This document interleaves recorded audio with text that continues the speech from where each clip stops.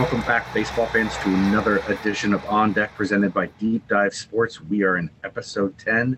I'm your host, Greg. I'm joined, as always, by Jeff and Dom. What's going on, guys? Hey. Hey, how's it going? Good. Well, as you all know, the trade deadline ended on the 2nd of August, and so we got a lot to talk about with what trades happened, who are the winners and losers in that trade deadline. We're going to talk about the impact of the Juan Soto trade. Obviously, that was massive, so we're going to talk about that in detail. We're going to go into the best and worst trade deadline moves ever made in baseball history. Who's the worst? We're going to go through our standings. We're going to talk to Dom about his GM skills in his fantasy league again, seeing if he made some mistakes or if he's reaping the benefits of his trades. So we'll talk about that. We're actually going to add a new segment this week. We're going to talk to Jeff about baseball cards. Jeff is an avid baseball card collector, and so he's shown me so many different cards that he's got over the last couple of weeks. And so I said, let's talk about baseball cards with him and say what he's got this week, some good ones, some bad ones. So, and then we'll do one fact about baseball, something that you guys didn't know. Maybe you did, maybe you didn't, but we'll try to stump each other with those. So moving on, our first topic of the night, it is the trade deadline moves. So I'm going to kind of just run down a few of the ones that I thought were pretty big and impactful, and then I'll let the guys discuss what they thought was the most important ones out of that. So obviously, the Padres acquired outfielder Juan Soto and first baseman Josh Bell for pitcher Mackenzie Gore, infielders C.J. Abrams and Luke Vogt, and 3 prospects. The Padres acquired Josh Hader from Brewers for pitchers Taylor Rogers and Lament, outfielder Ruiz, and prospect Gazer. The Yankees acquired pitcher Frankie Montas and pitcher Lou Trevino for 4 prospects. Acquired Iglesias from the Angels for pitcher Jesse Chavez and Tucker Davidson. Twins acquired Jorge Lopez from the Orioles for 4 pitching prospects. And the Phillies acquired pitcher Noel Syndergaard and outfielder Brandon Marsh from the Angels for Montauk, Logan, Hope, and Sanders. The Red Sox acquired first baseman Eric Hosmer and 2 prospects from the Padres for Broom. And then the Dodgers acquired Joey Gallo from the Yankees for prospects Clayton Beeter. Obviously, there's a lot more trades that happened, but that was kind of the ones that I thought were the biggest impactful. But I'm going to turn it over to the guys. So, Jeff, I'm going to start with you. What did you think trade line going in? Yeah, a lot of craziness this year, especially with the Padres, obviously, but we're going to talk about that later. So another one for my winners, I got the Yankees. Like you said, they got Montas and Trevino. They also got Benintendi. I like that move. And then they got Harrison Bader for Montgomery. So with them getting Montas, I could see them getting rid of Montgomery pretty. Makes sense to me. I think the Reds actually did pretty well this year, too. Obviously, it's a bit of a rebuild mode. So getting Castillo to the Mariners, Tyler Mahle to the Twins, Brandon Drury to San Diego, and Tyler Naquin to the Mets. And total, we required 10 total top prospects. And we're in rebuild mode anyway, so why not get what you can? And I know these minor league guys already in their first few appearances are killing it. Nelby Marte actually hit a 2-homer game in his first appearance with Dayton, our minor league team. And pretty excited about the guys that we got out of all the trades. Good. What about you, Dom? Well, I agree, Jeff. The Yankees, I think, definitely were a winner at the trade deadline. I think there was definitely room for improvement in that pitching staff, and I think they very much addressed those weaknesses. So overall, I was kind of impressed with what they were able to do. I think one other winner at the trade deadline, maybe under the radar, but I think the Mariners. I like what they did. They're a team that's been on fire for the past, 2 months or so. But they were kind of lacking some pitching depth, and I think getting Luis Castillo really shows that they're going for a playoff spot this year for the first time since, 2002, first time in 20 years that they'll make the playoffs, and I think Luis Castillo really could put this pitching rotation over the edge because the pitching rotation has gotten a lot better. And I think adding Luis Castillo to that really could put them over the top. What are some of your losers in this trade deadline that we saw? I think the biggest loser for me, I think, is the Cleveland Guardians. A team that I usually talk pretty highly of, and I really like a lot of the moves that the front office has made over the past couple of years. I think they're great at judging prospect talent and developing players. But we're surprisingly in the middle of a playoff push. We're now a game and a half out of first place. And there's some definite holes on this roster that they could have filled and really not paid that much for them.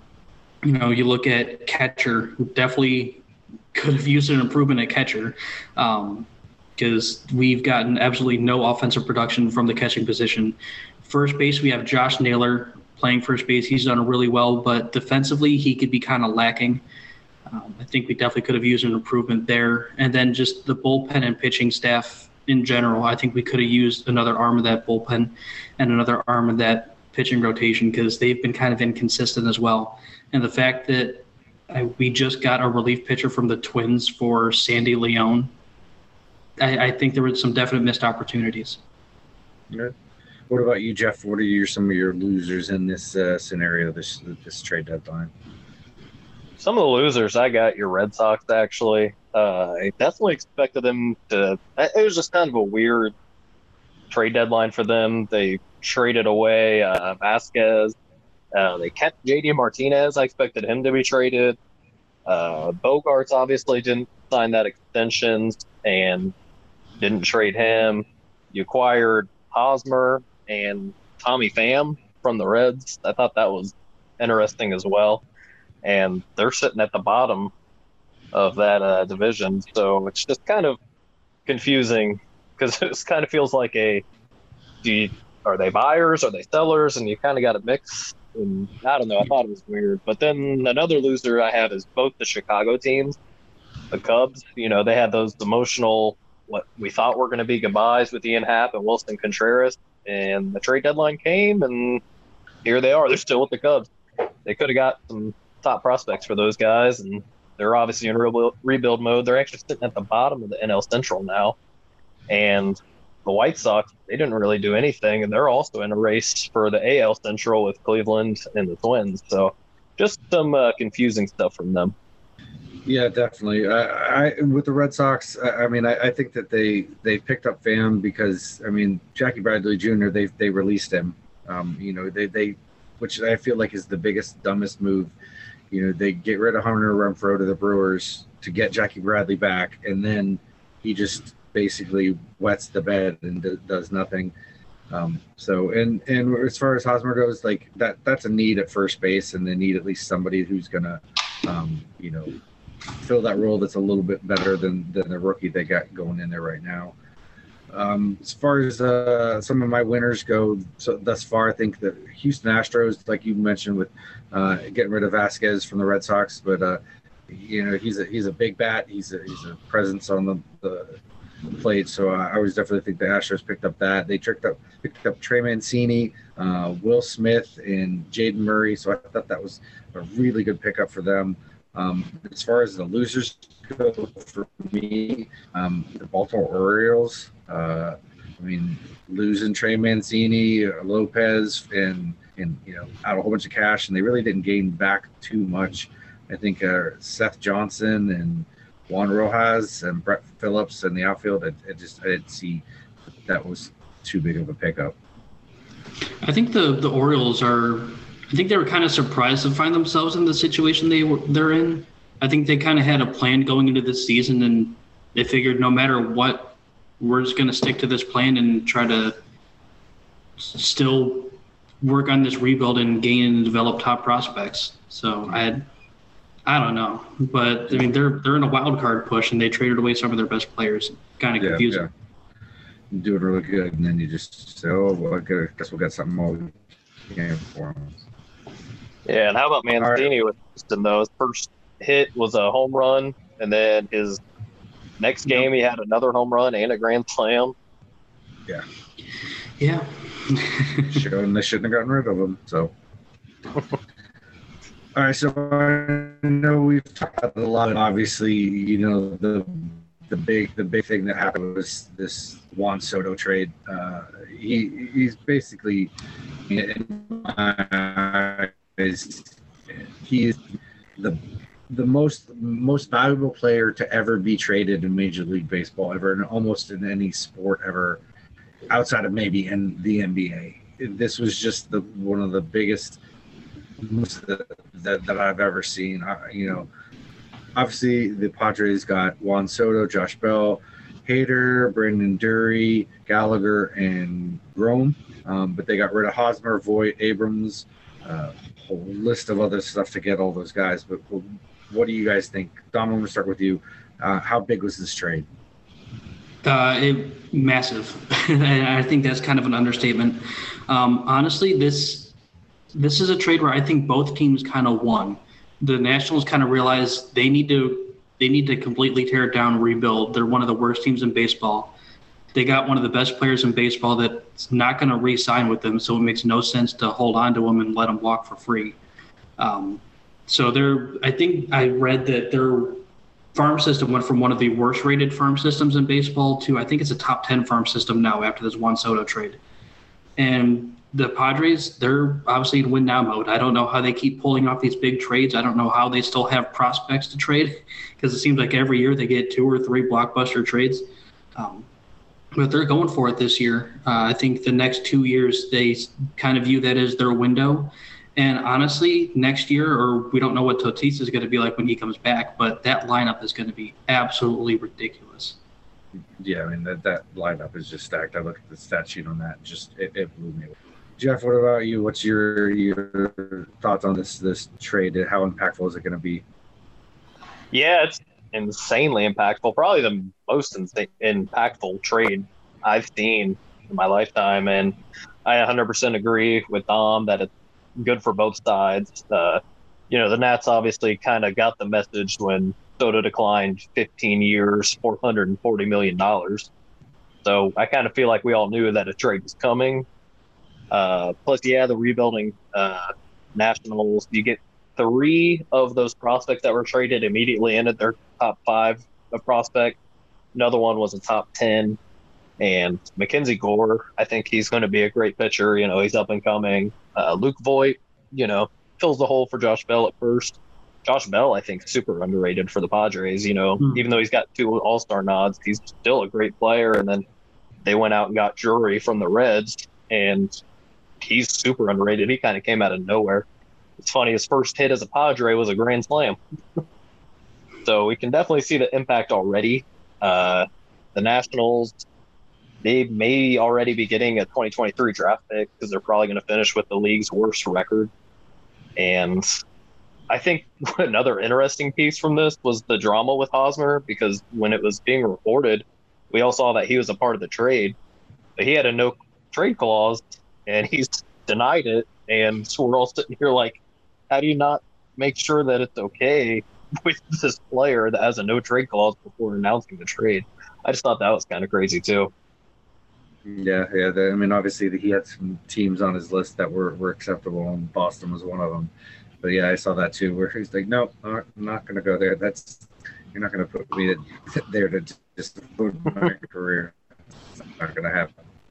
Well, anything else you guys want to add to this trade deadline talk that we've talked about before we move on? No. Well, obviously, over the course of many years of Major League Baseball, we've had some fantastic trade deadline moves that have happened that obviously been super impactful, and we've had some ones that let some gems go. So we're going to talk about the worst and best trade deadline moves we believe have ever happened. So Jeff, I'm going to start with you on this one. Yeah, for my best, I just kind of had the entire 2008 trade deadline because that was just a lot of fun that year. A lot of craziness. I think one of the more interesting ones from that was Mark Teixeira was traded to the Angels after only a year of the Braves trading for him. And it was for Casey Kotchman and a non-prospect Steve Merrick. After the season, Texiera would go off to sign with the Yankees as the free agent. And this was back when you would get a draft compensation pick if a free agent left. So the Angels were awarded a first round draft pick from the Yankees. And you know who they got with that pick? Mike Trout. Mike Trout. Yeah. Wow. Can you imagine if the Yankees took Mike Trout? Oh, that'd be insane. Into their farm system. He'd probably have a World Series ring and actually be in the playoffs. I know, right? So with, you get a year of Texiera and you get Mike Trout, and all you gave up was Casey Kutchman. Like, that's nuts. And then in that same year, CC Sabathia would go to Milwaukee, almost winning a Cy Young, even though he only pitched for 2 months. The Red Sox traded Manny Ramirez to the Dodgers. Ken Griffey Jr. would be traded from the Reds to the White Sox. Ivan Rodriguez went from the Yankees to Detroit, or went to, the Yankees from Detroit. And the Phillies, who would go on to win the World Series, only traded for Joe Blanton with all those big names, yet they won the World Series. So that's also pretty interesting. So Jeff's pick is the entire 2008 season. All right, so what are your worst trades that you've ever seen during the trade deadline? For the worst, I'm going to go with my Reds. In 1965, Bill DeWitt, our owner, figured that Frank Robinson was going to slow down. He's about to hit 30. And we traded him to Baltimore for a couple pitchers. And in his first year in Baltimore, you know what he did? He went out, won MVP, and won the Triple Crown. 316 batting average, 49 homers, and 122 ribbies. But he was slowing down. Yeah, he's slowing down for sure. 6 seasons in Baltimore, he would get 5 All-Star nods. He'd finish top 10 in MVP voting 4 times, as well as winning the one. And all of this was over the age of 30. Then after he retired, he would even go on to manage the O's. So all that for a pitcher that would last 51 games with the Reds, an outfielder that recorded 34 hits through 2 seasons. Pretty lopsided. I'm sorry, that's the most red trade ever. Isn't it? Ohio tends to do that with their teams, if we haven't noticed already.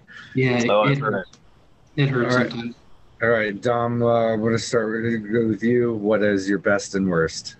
So best, since Jeff took the entire 2008 trade deadline, he stole one of mine. CC Sabathia going to Milwaukee. Obviously, the Indians got back in that trade Michael Brantley, Matt Laporta, and Rob Bryson. Obviously, Michael Brantley ended up being the star of that trade. He was with the team for 8-9 years. Became one of the best pure hitters in baseball. CC Sabathia arguably potentially saved baseball in Milwaukee because they were struggling for attendance, really not being relevant for a while. Then CC comes, they make a playoff push. He almost wins the Cy Young, and they've been top 15 in attendance every season since then. So who knows what would have happened to Milwaukee baseball if CC never showed up, even though he left. The impact that he had in that short amount of time, the fans there in Milwaukee just got hooked on baseball and haven't really looked back since. Galvanized the fan base. That's awesome. Oh, absolutely. Then the worst, Montreal Expos trading Randy Johnson to the Seattle Mariners in 1989. The guy that potentially could have saved the Expos because they were a team that couldn't hold on to any stars, traded away arguably one of the greatest pitchers of all time for some guys that I probably have to Google their names to know any information about them because I don't know anything about them. And we know what happened to the Expos in 2005, moving to Washington and becoming the Nationals. So who knows what the Expos could have been if they were able to hold on to Randy Johnson and develop him into the pitcher that we all knew that we saw him to be. It's a big what if, but yeah. Trading away Randy Johnson that young into his career. You done screwed up. I mean, and a little bit of Randy Johnson. I mean, his early career, he had a little bit of trouble throwing some strikes. So you know what I mean. He developed into that major league pitcher that we all know him for. So, all right. Well, my best and worst are a hate and a love, and I'm going to start with the team I hate, but they had the best trade deadline move that I thought was. So in 2000, the Yankees traded for David Justice, and he went on to hit 305 with 20 home runs in 78 games for the Yankees, and went on to win ALCS MVP that year, and then helped the Yankees do a three-peat. So that was definitely the most impactful. But I hate the Yankees, but that's something that was pretty amazing that he contributed wholly to that three-peat. So, or at least that third win. And my worst trade. So did you know that when the Mariners traded some players with the Twins, the player to be named later from the Mariners turned out to be Big Papi? Really? Get out of here. Nope. Wow. 1996, Mariners traded a then obviously young David Ortiz in their farm system.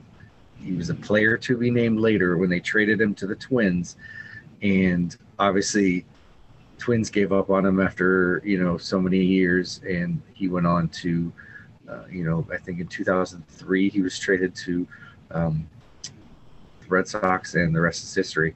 I mean, now he's a Hall of Famer. So, can you imagine what the Mariners could have been with Ichiro and David Ortiz in that lineup? It's just phenomenal. So, yeah, so the Mariners had the worst trade for me. You know what's surprising? None of us mentioned the Red Sox giving up on Babe Ruth and selling him to the Yankees.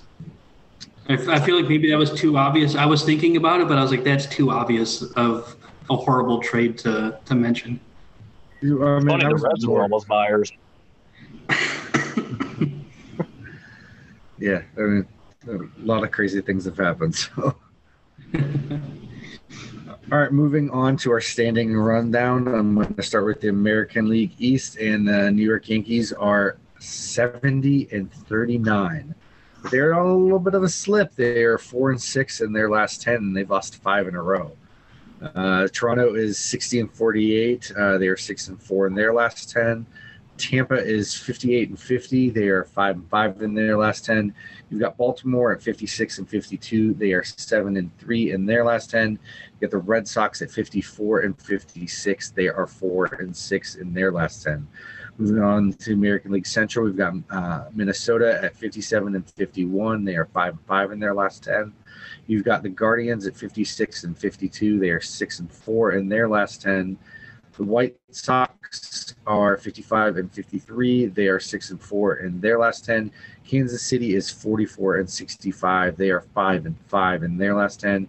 And Detroit is 43-67. They are 3-7 in their last 10. Moving along to the American League's West, you've got Houston sitting at 70-40. They are 5-5 in their last 10.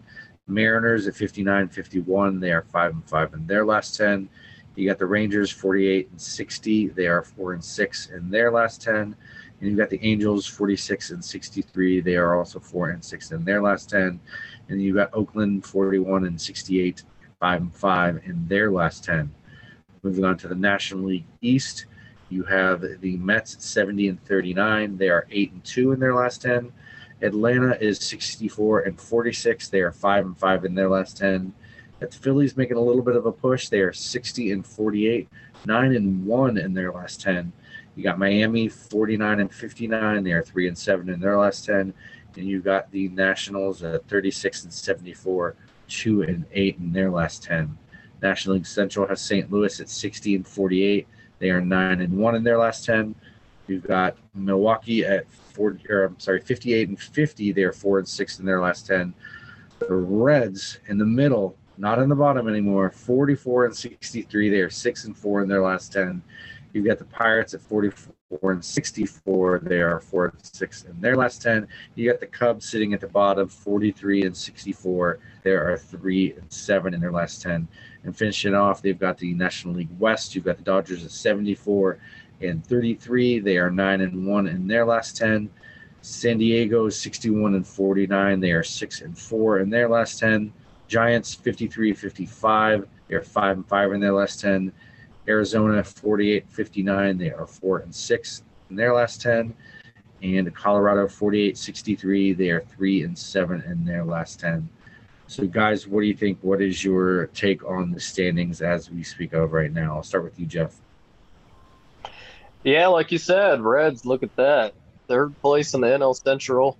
Who would have thought after that start that we've had? So it's really hard to believe they've come this far, especially with the lineup that we have right now.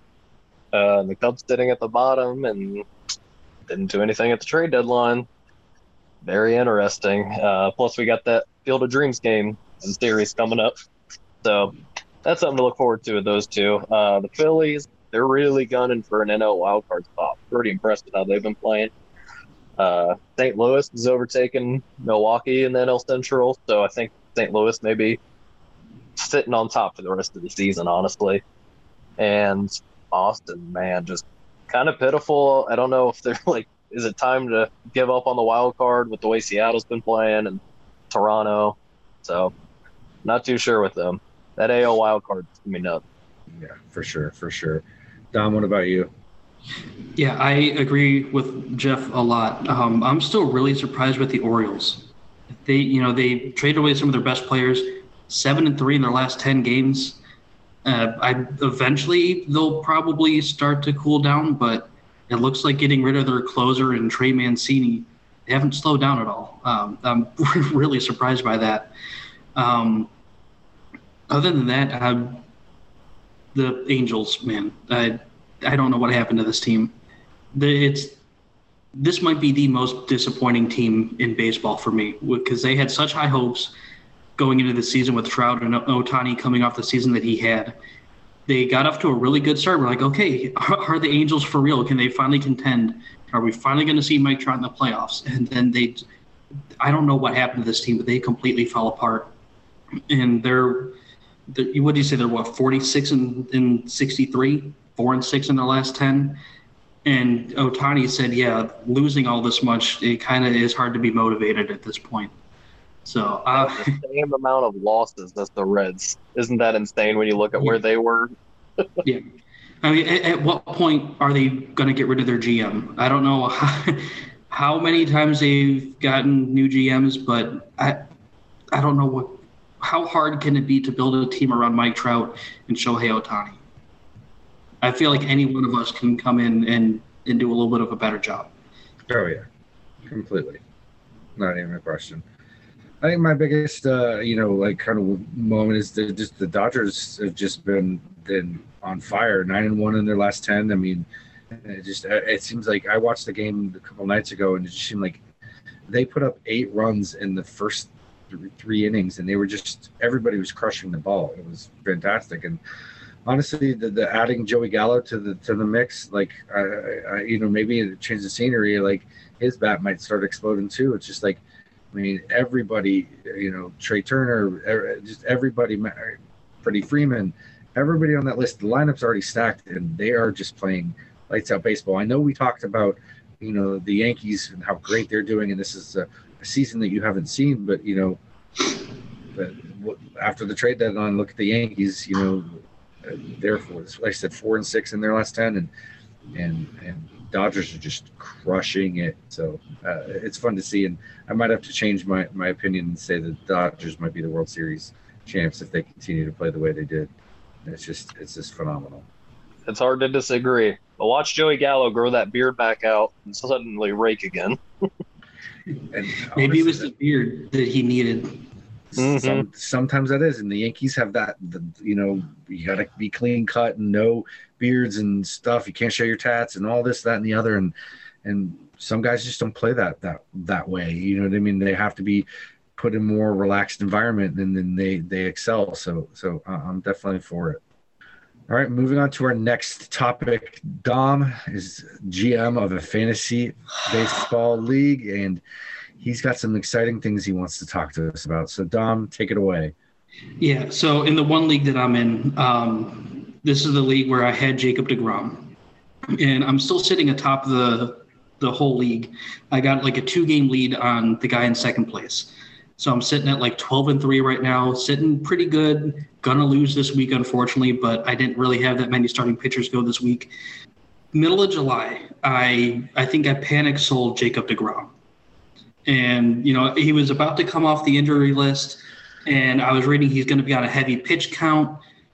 And, we all know he's pretty injury prone. So I was like, I'm in a championship push here. I don't know if I want to really rely on a guy on a pitch count, and I don't know what I'm getting out of him because he hasn't pitched all season.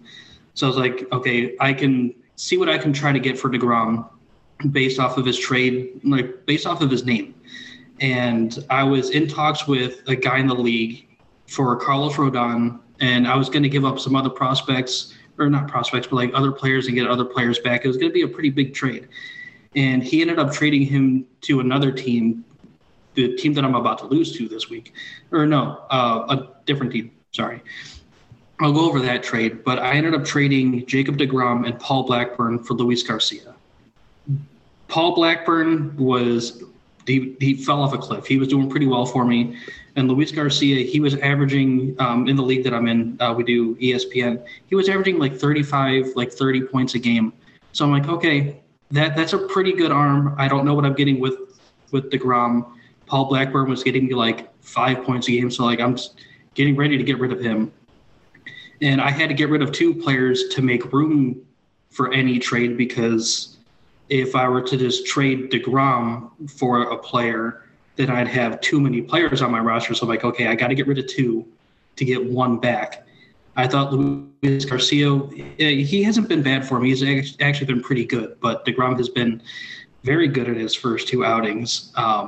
I think still on a pretty heavy pitch count. I think his first start, he only threw like 65 pitches, but still had a quite pretty good outing. And then we all know what he did today. I think he pitched, 6-7 innings, struck out like 8 batters, and completely destroyed me this week. Kind of ironic that he's going to be the reason why I lose this week.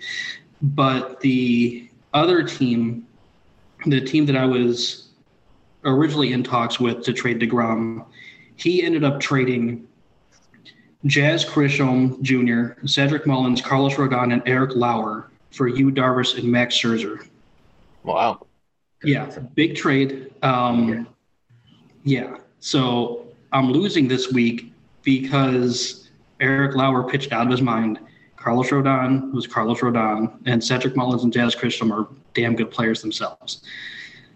So I think I panic sold. I kind of regret it, but the fear of the unknown with Jacob deGrom, I think, kind of got the best of me. So what are you more mad at yourself that you could have had the trade with the other guy, or the fact that you traded deGrom in general? A little bit of both, because I feel like I could have gotten more for him. I was like talking to 4 other guys in the league, and one guy just didn't want deGrom because he was too injury prone, and the other guy just didn't want to trade at all. So I'm like, okay, this is like the only other option I got, because the guy that made this big trade already traded the guy that I really wanted. So I'm like, okay, what other option do I have at this point? So yeah, I kind of regret trading him, but who knows? If he's still on a heavy pitch count for the rest of the season and gets injured, who knows? Yeah. Might be a waiting game for now. Might be a bit of a waiting game, especially if the Mets a little closer to postseason are like, yeah, you know what? We're not really going to throw them out there that long. Yeah, and I mean, in all honesty, I'll be 12-4, but my rotation's still really good. I got Garrett Cole, Julio Urias, Sandy Alcantara, Kyle Wright, Nestor Cortez. Jose Quintana has been a fantastic pickup for me. He was just a free agent. I just went and signed him like a month ago. And then Cole Irvin's been pretty good too. So overall, pitching staff's not bad, but I think my lineup is really what puts me over the edge at times. All right, we'll tune in next time to see how he's done any other trades and what league he is sitting at. Luckily, the trade deadline passed, so I can't mess up my team anymore. Can't mess up anymore. I'm not sure how fantasy works with that stuff. So, all right, moving on to our next topic. We're going to talk baseball cards with Jeff. So I'm just going to let you take it away. What do you got, Jeff? Yeah, so yesterday was actually International Trading Card Day, and there was a promotion at local hobby shop. There was a list that Top put out of participating places. So I went to my local one, and just walking in, they handed me a Trading Card Day exclusive set from Top, which I thought was pretty cool. And in that set, I actually ended up getting Yelich, Wilson Contreras, Spencer Torkelson, Carlos Correa, and Mike Trout. So pretty cool cards to have. They have a little exclusive Trading Card Day logo on them. Just for spending $10 worth of Top cards, they also gave me an exclusive Ohtani card. So that's another cool one to have. I also picked up a Beckett graded 10 Jim Mint 1987 Fleer Reggie Jackson with the A's. So that's pretty nice to have, a Beckett graded 10. The store had a lot of cool stuff, a lot of cool promotions. They actually even had pizza and donuts just for people walking in and looking around. So I had a pretty good time yesterday, just picking up cards, free food, free baseball cards. I mean, it was a good time. They had a set of some junk wax packs for 50 cents each. I actually got 3 Donruss 88 cards and a pack of 1988 Tops. And out of the Tops pack, I actually pulled a Bo Jackson. And with the Donruss, I pulled a Carlton Fisk and a Mark McGwire. So for $1.50, getting those 3, I'll take it. So Dom, you didn't know last week when Jeff and I were together, I was at a flea market and I walked past it was a 1987 Tops wax pack. And he got some decent cards out of it, but the gum was still in there, and we decided, why not? You didn't mean it, did you? So, yeah, we did. We did. No. I say it every time. Like what a dirty gym shoe smells like. That's what it tasted like. It was so horrible. But Jeff goes on to tell me that he eats it all the time, but he's grown accustomed to the taste. I really have. Interesting. It's a problem. It was like powder. It just dissolved in my mouth. It just it was. So Jeff, what's the oldest piece of gum you chewed then? Oh gosh, I think it's definitely 80s. I know that. I'm not sure the oldest. Maybe I'll have to set a record for myself. It becomes like the consistency of like chalk. And then you just taste like old cardboard. It sounds something about it. It was bad. It was bad. And yes, I ate the one out of my pack yesterday too. 33, 34-year-old gum, and Jeff's the connoisseur. If you guys had any questions on vintage gum, Jeff is the guy to go to. There you go. So Jeff, I'm going to start with you on this one. What is your one fact about baseball? All right, this is kind of a two-parter, and I don't really expect you guys to know this, but I'll ask anyway. So I'm going to talk about some clutch performers here. So do you guys know in the last 50 years, what batter has the highest slugging percentage with runners in scoring position? Jose Altuve. It's a solid guess. What was the time frame again on this question? What batter has the highest slugging percentage with runners in scoring position? Like, who's been the most clutch? All time? Last 50 years, actually. Last 50 years? Give you a more modern time frame. Pete Rose? Solid guess. Solid guess. Neither of you guys got it. I'm asking you another question now. Do you guys know what pitcher has the lowest slugging percentage allowed with runners in scoring position? So pretty much the opposite. Who's been the best with pressure on base getting out of those jams the last 50 years? Nolan Ryan. Randy Johnson. What would you guys say if I told you the answer to both of those questions are the same person? Both of them, Shohei Ohtani. Wow. I should have seen that coming. I should have Yeah, seen that. Right? Right that after insane, you though? asked, okay, let me ask who the pitcher is. I'm like, okay, could it be the same person? Mhm. It's just hard to believe. I mean, it just shows you even more like what a generational talent he is. And yet here he is sitting on a stinking A's team or a stinking Angels team that we can't even see in the postseason. Yeah, I mean, I tell people all the time when they talk about, oh, you guys do a baseball podcast, anything I should know about baseball, and I'm like, if you're not paying attention to Shohei Ohtani, you're watching, history. Like it's phenomenal. The guy is doing stuff that people say, oh, he hasn't, done. Nobody's done this stuff since Ruth. There was a different game back then. I mean, I don't think Babe Ruth could participate in Major League Baseball nowadays the way it is. Just he wouldn't be the same player. He might be your average, just DH or something like that. But what Shohei is doing is just unbelievable. Yeah. Very true. All right, Dom, what do you got? What is your one fact about baseball? So going with my stats background, I'm going to keep up with the interesting stats that I've been looking up recently. So did you guys know that Hall of Fame pitcher Warren Spahn, difficult last name to pronounce. Yeah, that guy. His pitching career, he had 363 wins, 356 with the Braves, 4 with the Mets, 3 with the Giants. Did you know that batting, he had 363 hits, the same number of wins, with 356 with the Braves, 4 with the Mets, 3 with the Giants. Playoff wins, pitching, he had 4 wins in the playoffs, and batting, he had 4 hits in the playoffs. So if you look at a stat split of his whole career, he has the same number of hits as he does wins pitching. And you break that down with each team that he was on, the exact same stats.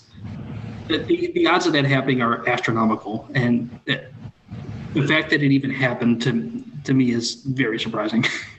That's pretty freaky. Yeah. Right? I mean, you got to think that at one point in time, he's like, shit, should I just swing and miss at this one? I mean, that's one of those things, like, are you even aware that, like, that's your stat breakdown until, like, the end of your career? I mean, back in the time that he played, like, stats probably weren't as important to the game as they are now. So probably this wasn't really discovered until recently, probably. That's amazing. That's amazing. I'll definitely have to look that one tonight when we get off. I want to look at that and see exactly how aware he was of that. So, all right. Well, mine is not as exciting as those two. But who spent the most time in the minors? How many years and at what age did they make their MLB debut?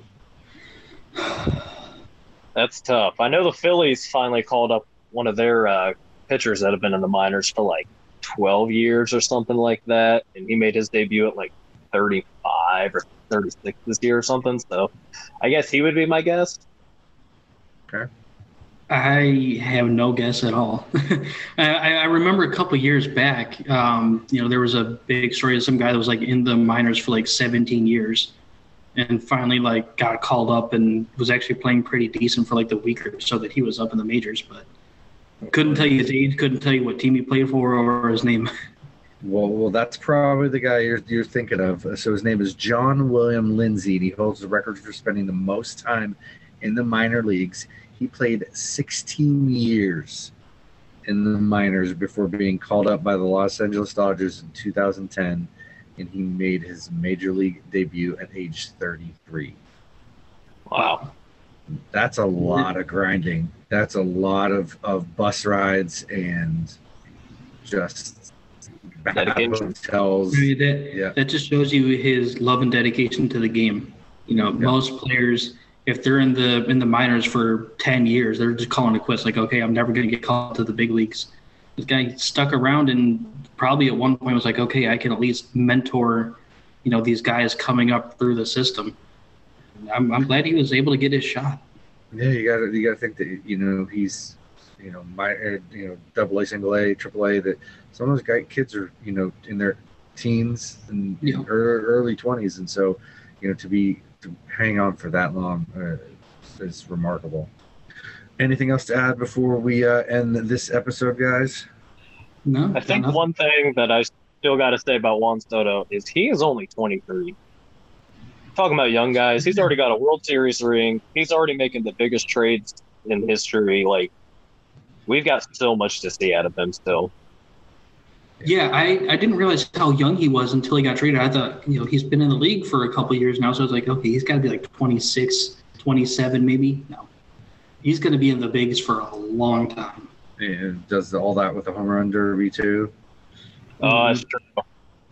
Yeah, so anybody that I talk to that they go, oh, baseball's so boring. I'm like, well, then what are you watching? Because it is not boring. Baseball is such a fun sport, and if you pay attention to it, kind of like us nerdy guys who like baseball the way we do, it's those little statistical things that we find so fascinating. That's like, how I've said this a million times on this show. How can you not be romantic about baseball when you find out stuff like that? You find out about Warren Spahn. What's the rarity of that being able to happen? You know what I mean? Yeah. Like the likelihood in that ever happening that way is, it's just amazing. So it is everything that goes against the stat, everything that goes against what should happen. I mean, this game's been going on for over 100 years, and every day there's still something new happening. That's the best part. Definitely.